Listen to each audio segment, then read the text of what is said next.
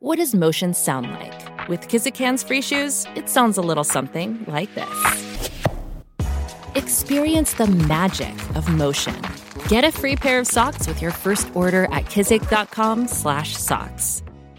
This is C-SPAN's The Weekly for Friday, August 9th, 2019. I'm Steve Scully in Washington.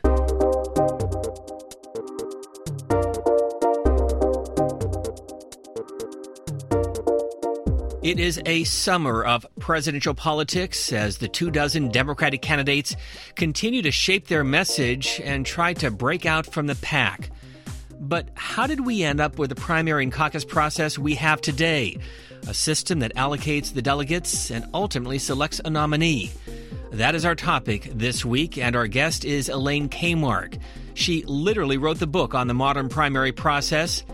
Our conversation in just a moment. But first, here's how comedian John Oliver describes the road to the White House from his HBO program back in 2016. Why do the parties operate this way? Because for many years they didn't. Until 50 years ago, most states didn't even have primaries, and candidates were chosen by party insiders at the convention. But in 1968, that system broke down when the Democratic Party leadership picked Hubert Humphrey, despite the fact he hadn't even competed in a primary. Democrats were pissed off, and the convention was chaos. There's a lot of pushing. The man being pushed, watch it, they're going to knock that over. The man is a delegate. They're asking for silence. There's a priest in here, dozens of reporters, and the man who got involved in it all is very calmly smoking a cigarette. Oh, he's not just smoking any cigarette, he's smoking a Chesterfield. Chesterfield! Once you've turned democracy into a riot, you deserve a Chesterfield! Now, in the years that followed that mess, both parties reformed their processes to give their rank-and-file members more of a say. But many of the details were left up to state leaders, which might help explain why we have such an erratic clusterfuck every 4 years. Almost every part of this process is difficult to defend. That from John Oliver on HBO, and you heard briefly from John Chancellor of NBC News. And joining us here in our studios is Elaine Kamarck. She's a senior fellow at Brookings and the author of Primary Politics, Everything You Need to Know About How America Nominates Its Presidential Candidates. Some humor by John Oliver, but is he accurate? Well, he's pretty funny and he's pretty accurate, okay? The 1968 convention was, I will not use the words that he used, but the 1968 convention was a mess, both inside the hall and outside the hall. And it yielded a set of reforms in the Democratic Party that ended up kind of inadvertently reforming the Republican Party as well. And in a piece in the Washington Post, you talked about the schism within the Democratic Party, the old party and the changes to the new Democratic Party. Explain. Well, in 1968, that schism was both generational. It was older people versus younger people, and it was over the Vietnam War. And it was really about protesting the American involvement in Vietnam, which by 1968 was very costly and very controversial. And the people who wanted to withdraw from the war also felt that they had been cut out of participation in the convention. It was hard for them to figure out how to get elected as delegates. There weren't very many primaries, so somebody like Gene McCarthy, the senator who was running as an anti-war candidate, had a hard time amassing delegates. So the anti-war protesters were also the people protesting a system which they felt locked them out. As you look at the Democratic Party over the years, 1960 with John Kennedy, 1976 with Jimmy Carter, 1992 with Bill Clinton, 2008 with Barack Obama, they were all the outsiders. They were the insurgent candidates. And you look at the so-called establishment candidates, such as Hubert Humphrey in 1968, Al Gore in 2000, and Hillary Clinton in 2016.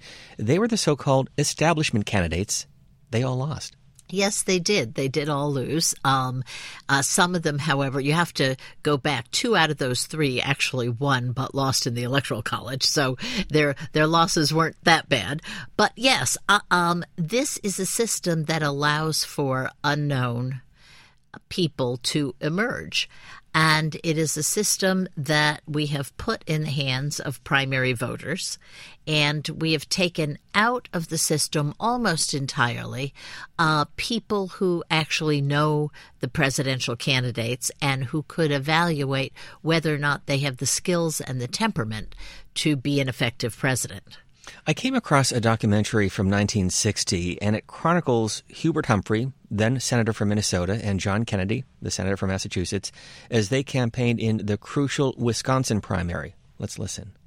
It's a great dream, the dream of becoming president of the United States, shared by millions of American boys, and still held by a few who have grown up and are already close enough to the White House that it no longer seems a dream at all. The process of eliminating these dreamers to select a president usually begins in the presidential primary, a battle fought across the landscape, searching out voters in every town and precinct throughout an entire state. This is the story of the primary process, as it is fought in any important state in any election year, but seen close up, as there's never before been captured by the camera. The names could be Taft, Wilkie, Kefauver. This happens to be 1960, Wisconsin. Senator Hubert Humphrey of Minnesota against Massachusetts Senator John F. Kennedy, both driven to exhaustion by the dream that one of them, at least, is bound to wake up and find was only a great illusion.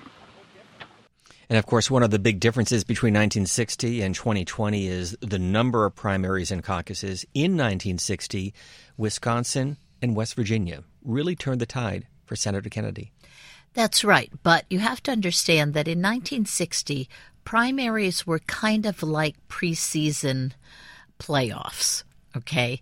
The purpose of primaries was not to allocate delegates, and in fact, in very few primaries were the results binding on the delegates. The purpose of primaries was to let the party leaders know who was electable and who wasn't, and who could campaign well among the voters.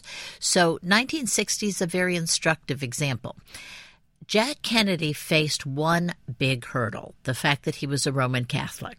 So he had to use the primaries to prove to the party leaders that a Roman Catholic candidate could win Protestant voters.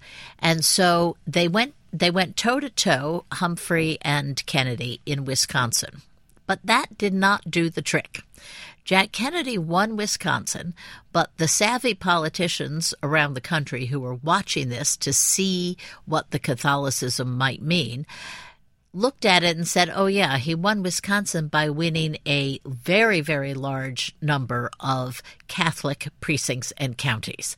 So, in fact, Wisconsin didn't do the job for Jack Kennedy. They had to go on to West Virginia. West Virginia at the time had very few Roman Catholics. It was mostly a white Protestant state. And there, Kennedy beat Humphrey. That showed that, in fact, Kennedy could run, could get votes, and that maybe it wasn't a risky thing to do to nominate him. But the important difference between 1960 and today is that those primaries were effectively tryouts. Okay, they were not binding. They were tryouts, and the audience for those tryouts were the powerful politicians around the country who controlled delegates to the convention. And, of course, the media very different back in 1960. Very, very different. And, of course, one of the obvious things at the beginning of that quote that you just played that had me chuckling is, of course, the boys who were dreaming about being president. He didn't even consider that girls might dream one day about being president. So I thought that's also a big change, but kind of off our topic here. Well, let's go to 1968 once again. And this is with Dan Balls. He had just graduated from college. He worked for his hometown newspaper in Freeport, Illinois, and he talked about what it was like to cover the convention in Chicago. I think everybody knew that that week was a historic moment. I mean, you could see it, you could feel it. You knew the context for the convention that year being, unlike anything that we had gone to or seen. There are moments in which, a country is kind of galvanized by an event, and certainly 68 at the Democratic Convention was one of those. The divisions we have today are different. They're deep. They seem intractable, but they are different from what we experienced in 1968. That from Dan Balls, who at the time worked for the Freeport, Illinois Journal-Standard, and his conversation available on the Washington Post website, which explains a little bit of the music in the background.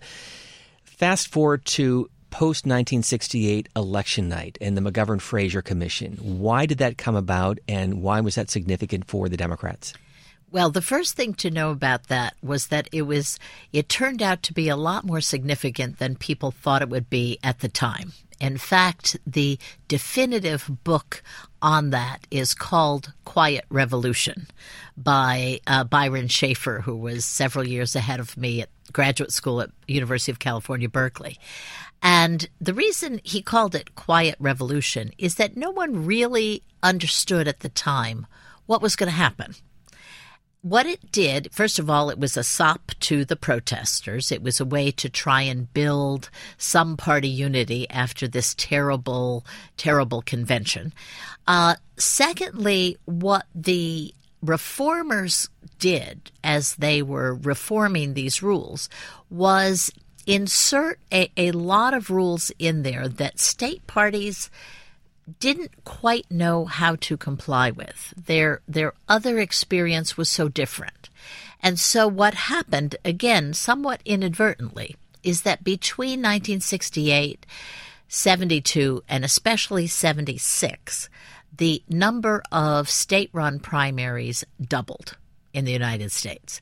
And so suddenly we went from a process that was not very visible because it was a party-controlled process to a series of highly public events, and where the candidates who won also were guaranteed delegates. We have to remember that even though there were primaries in 68 and the years before, they almost never dictated the preferences of the delegates. They were basically what we call beauty contests. And that was a dramatic change because it had consequences for power, for political power. Let me remind our listeners that we are talking with Elaine Kamarck, and you chronicle all of this in your book, Primary Politics.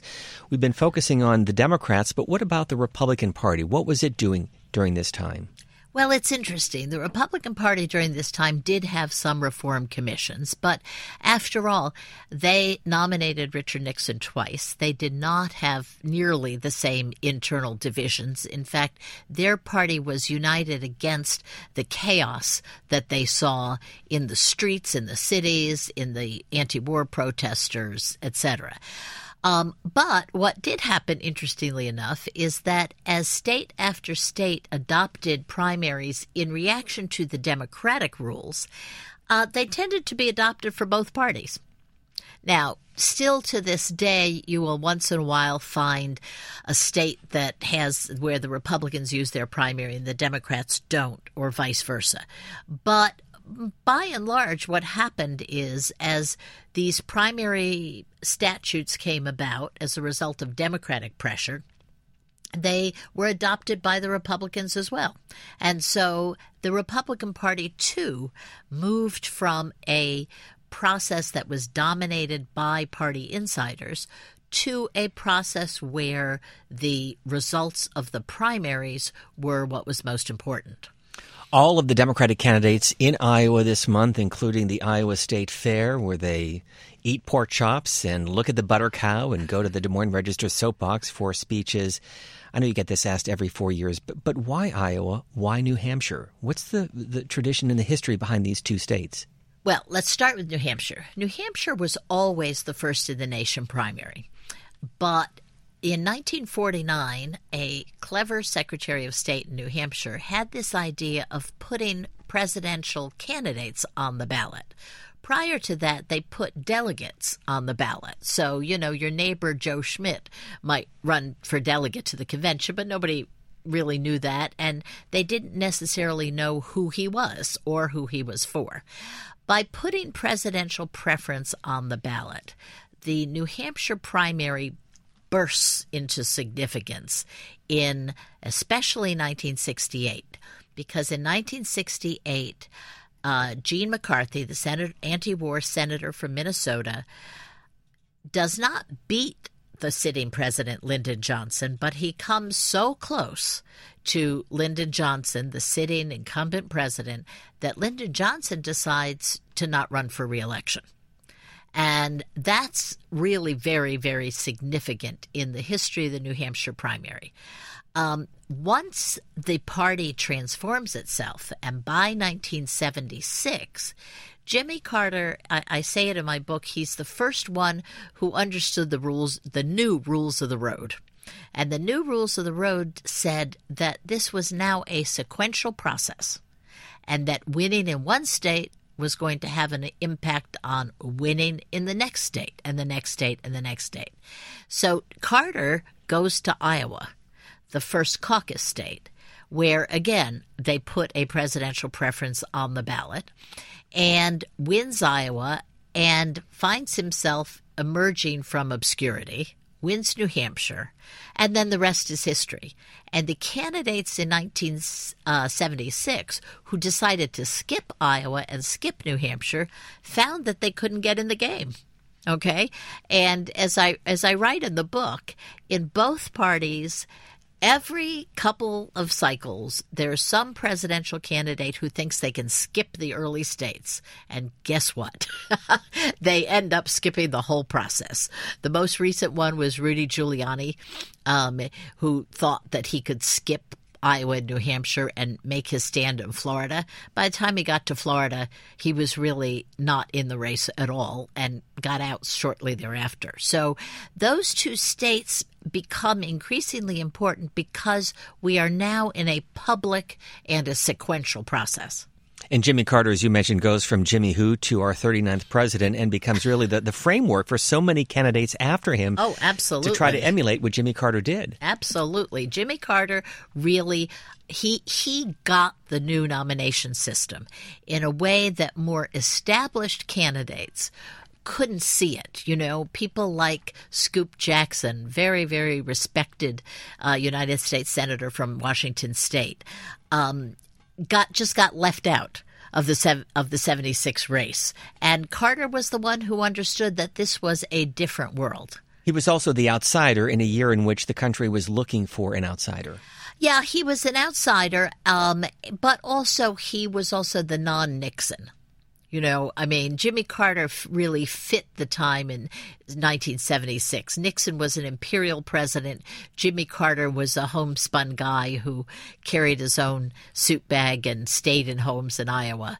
And he fit the time as well. So the Democrats looking for a nominee looked to who was as un-Nixon-like as possible, and that turned out to be Jimmy Carter. A couple of years ago, the former president, Jimmy Carter, on a talk radio program and discussed his own campaign, but also where we are today in terms of money and politics. Let's listen.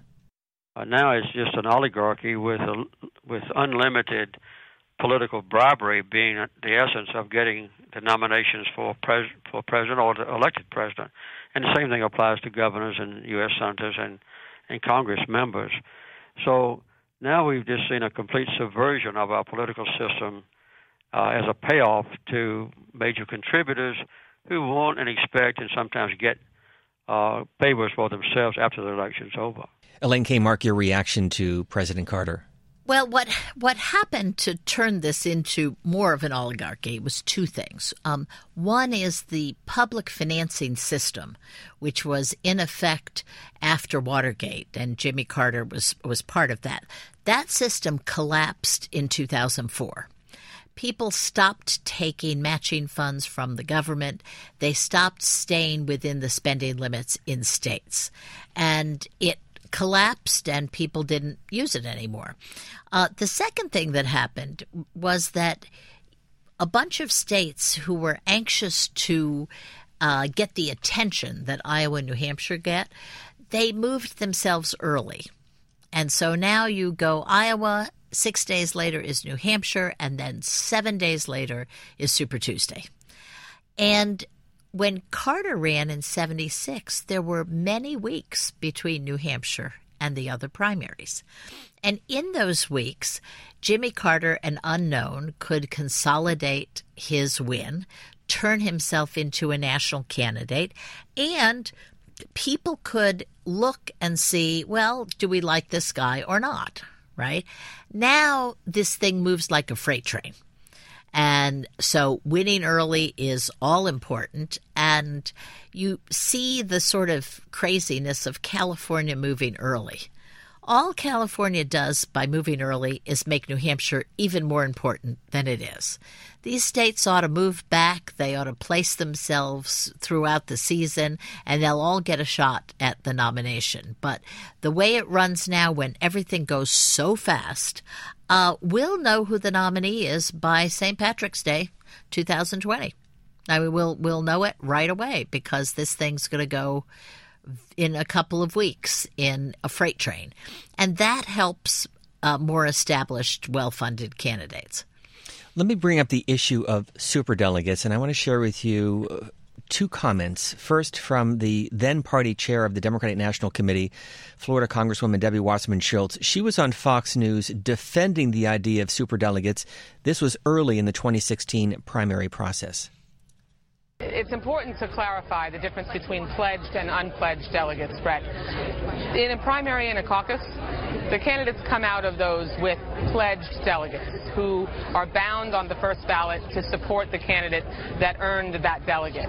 Unpledged delegates are our party leaders and elected officials who actually can make up their mind at any point and change their mind. We separate those so that we don't have elected officials and party leaders running against the activists who we want to make sure are helping to diversify our convention. That's something we take great pride in. That from Florida Representative Democrat Debbie Wasserman Schultz. In early 2016, she was the chair of the DNC in an interview with Bret Baier on the Fox News channel. And so, Elaine Kamarck, if 1968 was a turning point when it comes to the primary process, was post-2016 a turning point when it comes to superdelegates? Yes, it was. Yes, it was. And remember, superdelegates were instated in time for the 1984 convention. And the thought was that after the second tumultuous Democratic convention, which was the 1980 fight between President Carter and Senator Ted Kennedy, after that convention, people said, you know, the United States senators, the congressmen, the governors, people who run with the presidential candidate and, more importantly, who govern with the presidential candidate, were basically missing from the convention floor. They sometimes they couldn't even get on the floor, or they had a guest pass, which was not the same thing as being a delegate. And the thought was that when the party is working through difficult stuff, the leadership of the party ought to be there because they share the label and they govern together. So that's when superdelegates were invented. And they existed in every convention from 1984 all the way through 2016. They never overturned the will of the voters, even though in theory they could have. But in 2016, Bernie Sanders, who, although he had been in the United States Congress for more than 3 decades, had very little support among the superdelegates, turned this into an issue against Hillary Clinton and was part of his larger allegation that this system was rigged. And rigged against an insurgent candidate like him. Well, this is what he said in 2016, interviewed by John Dickerson on CBS's Face the Nation. What has upset me, and what I think is, I wouldn't use the word rigged because we knew what the rules were. But what is really dumb is that you have closed primaries, like in New York State, where 3 million people who were Democrats or Republicans could not participate. Where you have a situation where over 400 superdelegates came on board Clinton's campaign before anybody else was in the race, 8 months before the first vote was cast. That's not rigged. I think it's just a dumb process, which has certainly disadvantaged our campaign. Well, it is a process that was done in reaction to the 1980 convention. And the 1976 conventions, too. It was a process. It was not dumb. It was done for the reason of including people who have a stake in the party and a stake in governing in the process of choosing the president. They're not the majority of the convention. They're actually usually 14 to 15% of the convention. And the idea was that you wanted to know who they thought could be president. And in the Democratic Party, it's generally worked out that the superdelegates followed the results of the convention. In the Republican Party, you could imagine a scenario where, had they had superdelegates, they may not have chosen Donald Trump, because who knows better than people who are in government that you can't do things like make Mexico pay for the wall, okay? And who knows better than the fact that someone with Donald Trump's temperament is frankly not suited to be a very good president. He doesn't have, it's not just experience, it's just a way of behaving that I think a lot of Americans think has not been very productive. So the inclusion of superdelegates is really meant to show some guidance for the party. They will still be part of the 2020 convention, only they will not have a vote on the first ballot.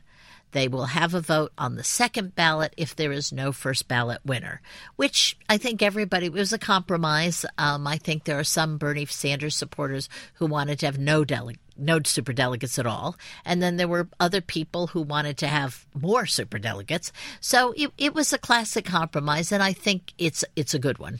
So you don't think it's an overcorrection from 2016? No, because the superdelegates will still be there to vote on critical issues like the platform, okay, like rules, like credentials. They will still have votes on those items. What they will not be able to do is what the Bernie people feared so much, which many of us on the other side said, look, it's not going to happen, but I see why they feared it. They will not be able to overturn the will of the voters on a first ballot. But if the voters do not speak clearly, okay, if they are all over the place, if there's several candidates and nobody has a majority, then the superdelegates will come in and have their voices heard. 2 debates down. The next one will be next month in Houston on ABC. And so as we sit here in August, give us the Elaine Kamarck assessment of this Democratic primary. What are you seeing? What are you feeling? Well, I think that the inclusion of so many people, some of whom have no business running for president, has been detrimental. Okay, I think there are many good, serious candidates in this crowd. And then I think there are some people in there who cluttered up the stage, who detracted, who took time away from hearing what the voters need to hear. So I would have liked, but of course in this climate it's hard to do, I would have liked the party to have a little bit more say in who got on that stage, apart from just who could buy a number of, small contributors. And there's a billionaire in the race right now who's literally buying small contributors, which is kind of a bizarre thing to do. So I would have liked some of the field to be cleared a little bit.